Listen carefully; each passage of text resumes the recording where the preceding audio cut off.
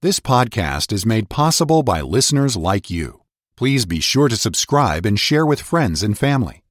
To help support this ministry, please visit walkwiththeking.org/donate.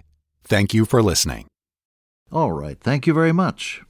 And hello again, radio friends. How in the world are you?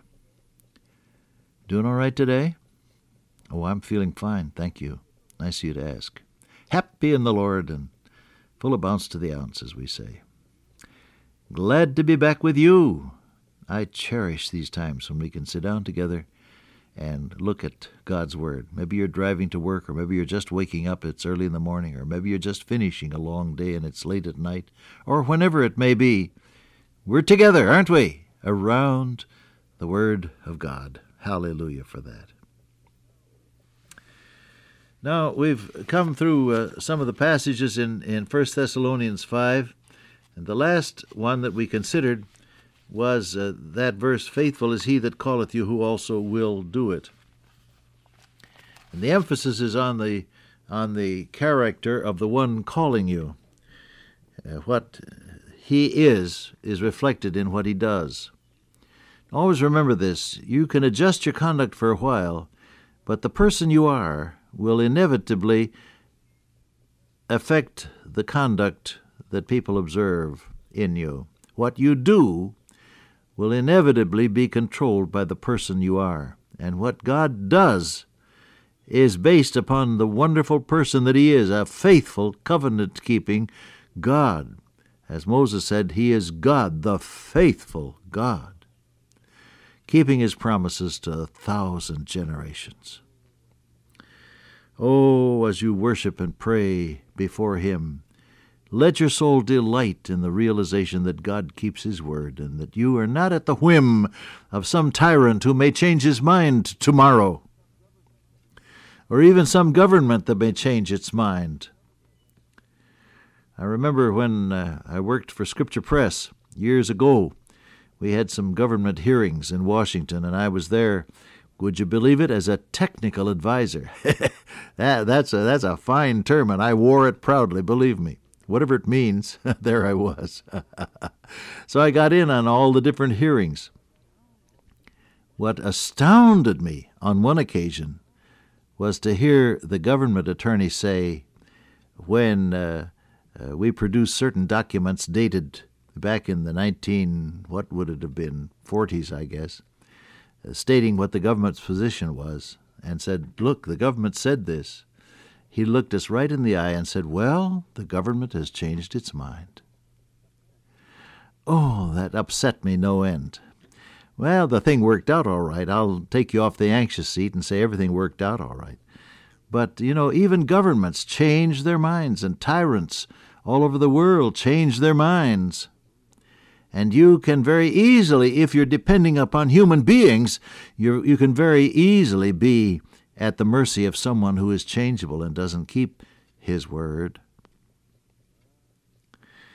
But God is different. He doesn't change. I am the Lord, I change not. Therefore ye sons of Jacob are not consumed.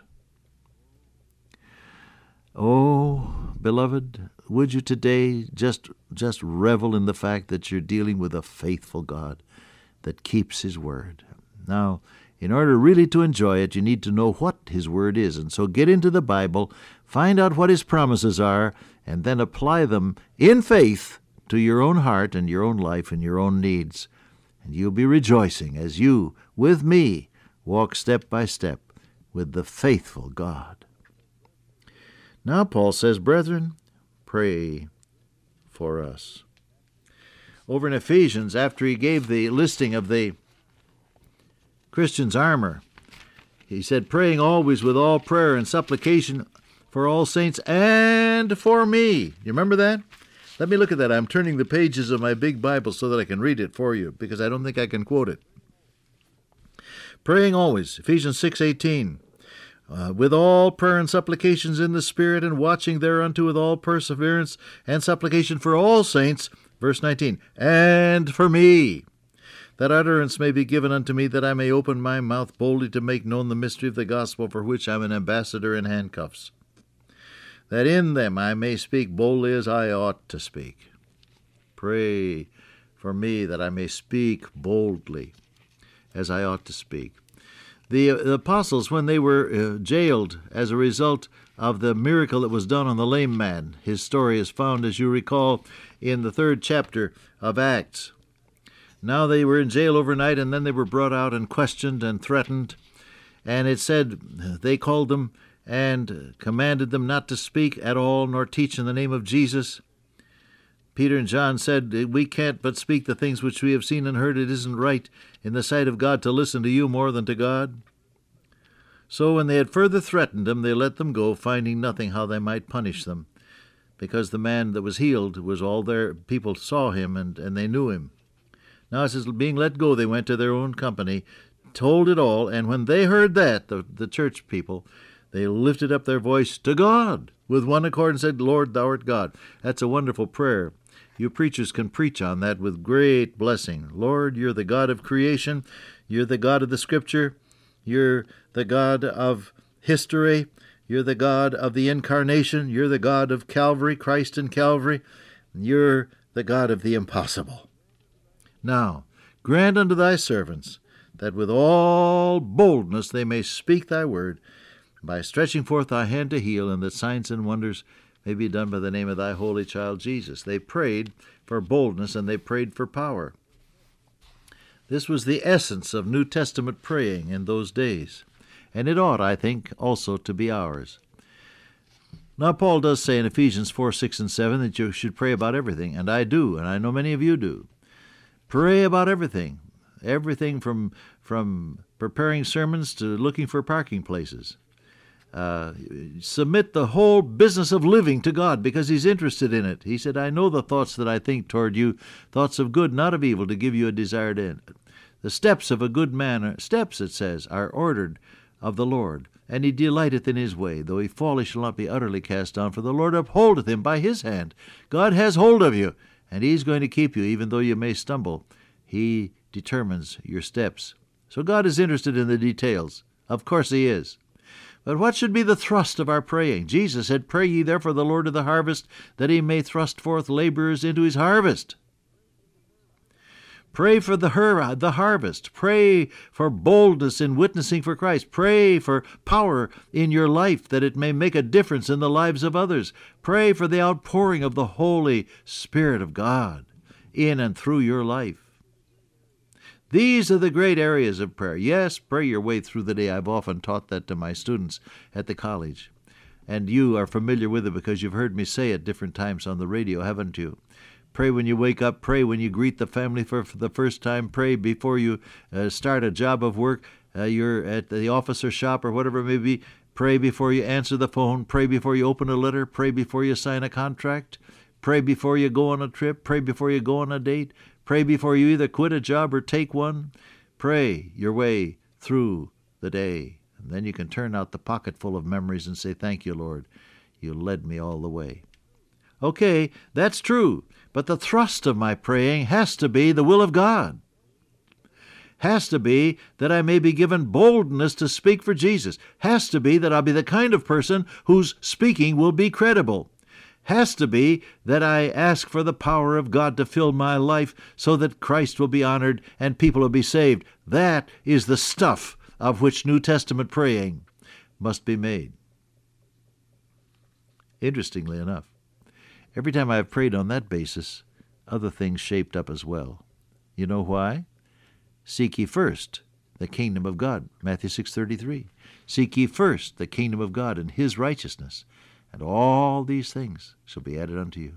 You pray on the basis of God's perfect will concerning the gospel and you in it, and you'll find that other things shape up as well, because God takes care of that for you. Prayer. Isn't that something? Now, see, that's what you and I have to look at in terms of where the real action is. Brethren, pray for us. Pray for us. What? Pray that we might speak the word of God with boldness. All right? Now, how do you go about this matter of intercessory prayer? Many of you I know have a prayer list, and that I think is the basis of of good, orderly, effective praying. You ought to have a prayer list. Get yourself a little blank book. You can get it in the 5 and dime for $1, I think. It's just a little blank book with pages that are lined so you can write on them. And you can put the date at the top of the page, and then you can put down some of the things about which you're praying. Leave the opposite page blank so that you can fill in the answers when they come. That's the way I do it. But have a list of things and people for whom you're praying, and then pray earnestly as you go down that list. Not just aimlessly wandering through a prayer until you feel better, but remember, you're doing business with heaven, and so you need to be orderly, and you need to be organized, and you need to be sensible, and not depend simply on the whim of the moment. How do you pray effectively? Well, have a prayer list. But before you do that, what? I think you have to spend time in the presence of your Lord until your heart is really right with Him. How can you pray for anybody else until your heart is really right with your Lord? And so every time you go to prayer, you wait before Him and ask Him to cleanse you. And search me, O God, and try my thoughts and see if there be any wicked way in me, and lead me in the way everlasting. Ask God to cleanse you. Ask Him to make you right with Him. And then you can go on and pray for others. Incidentally, we need to get beyond the Lord bless John Doe kind of a prayer. Oh, that's all good. To mention a person's name in prayer is great. I'm immensely grateful for people who've told me from time to time, I have your name on my list, it's up near the top, and I mention you every day when I pray. Oh, I'm grateful for that. Don't quit. Any blessing in my life today is a result of answered prayer, I know that. But we need to go a little farther than that, I think, in our praying. We need to pray particularly. Once in a very great while, I have the privilege of visiting my sister who lives out in California. She's older than I. She served actually as a surrogate mother for me after my own mother died when I was just a baby, and she helped to raise me, as many of you know. And so once in a while, I get a chance to visit her. And when I do, inevitably, before we've been together very long, one of us will say, well, let's have a prayer meeting. And so we'll pray. But before we pray, we generally talk about the things about which we're going to pray. What should we pray about? What's on your heart? And so then we'll share the details of things that we want to bring before the Heavenly Father. Real praying needs to be specific. Not, Lord, just bless me. You wouldn't go into the supermarket and say, oh, grocery man, give me groceries. Would you? No, you want a pound of this and a can of that and a sack of the other. You're specific. And so when you come to your blessed Lord, Paul says, let your requests be made known unto God. Be specific when you pray for yourself and for others. And then trust the blessed, faithful, promise-keeping God to answer perfectly according to His eternal will. Oh, we go on with this the next time we get together. Dear Father, we love you, we adore you, we worship you. Oh, today, may our praying improve in efficiency and in love and in power, and as a result, in its answers. In Jesus' name I pray, amen. Till I meet you once again by way of radio, walk with the King today and be a blessing.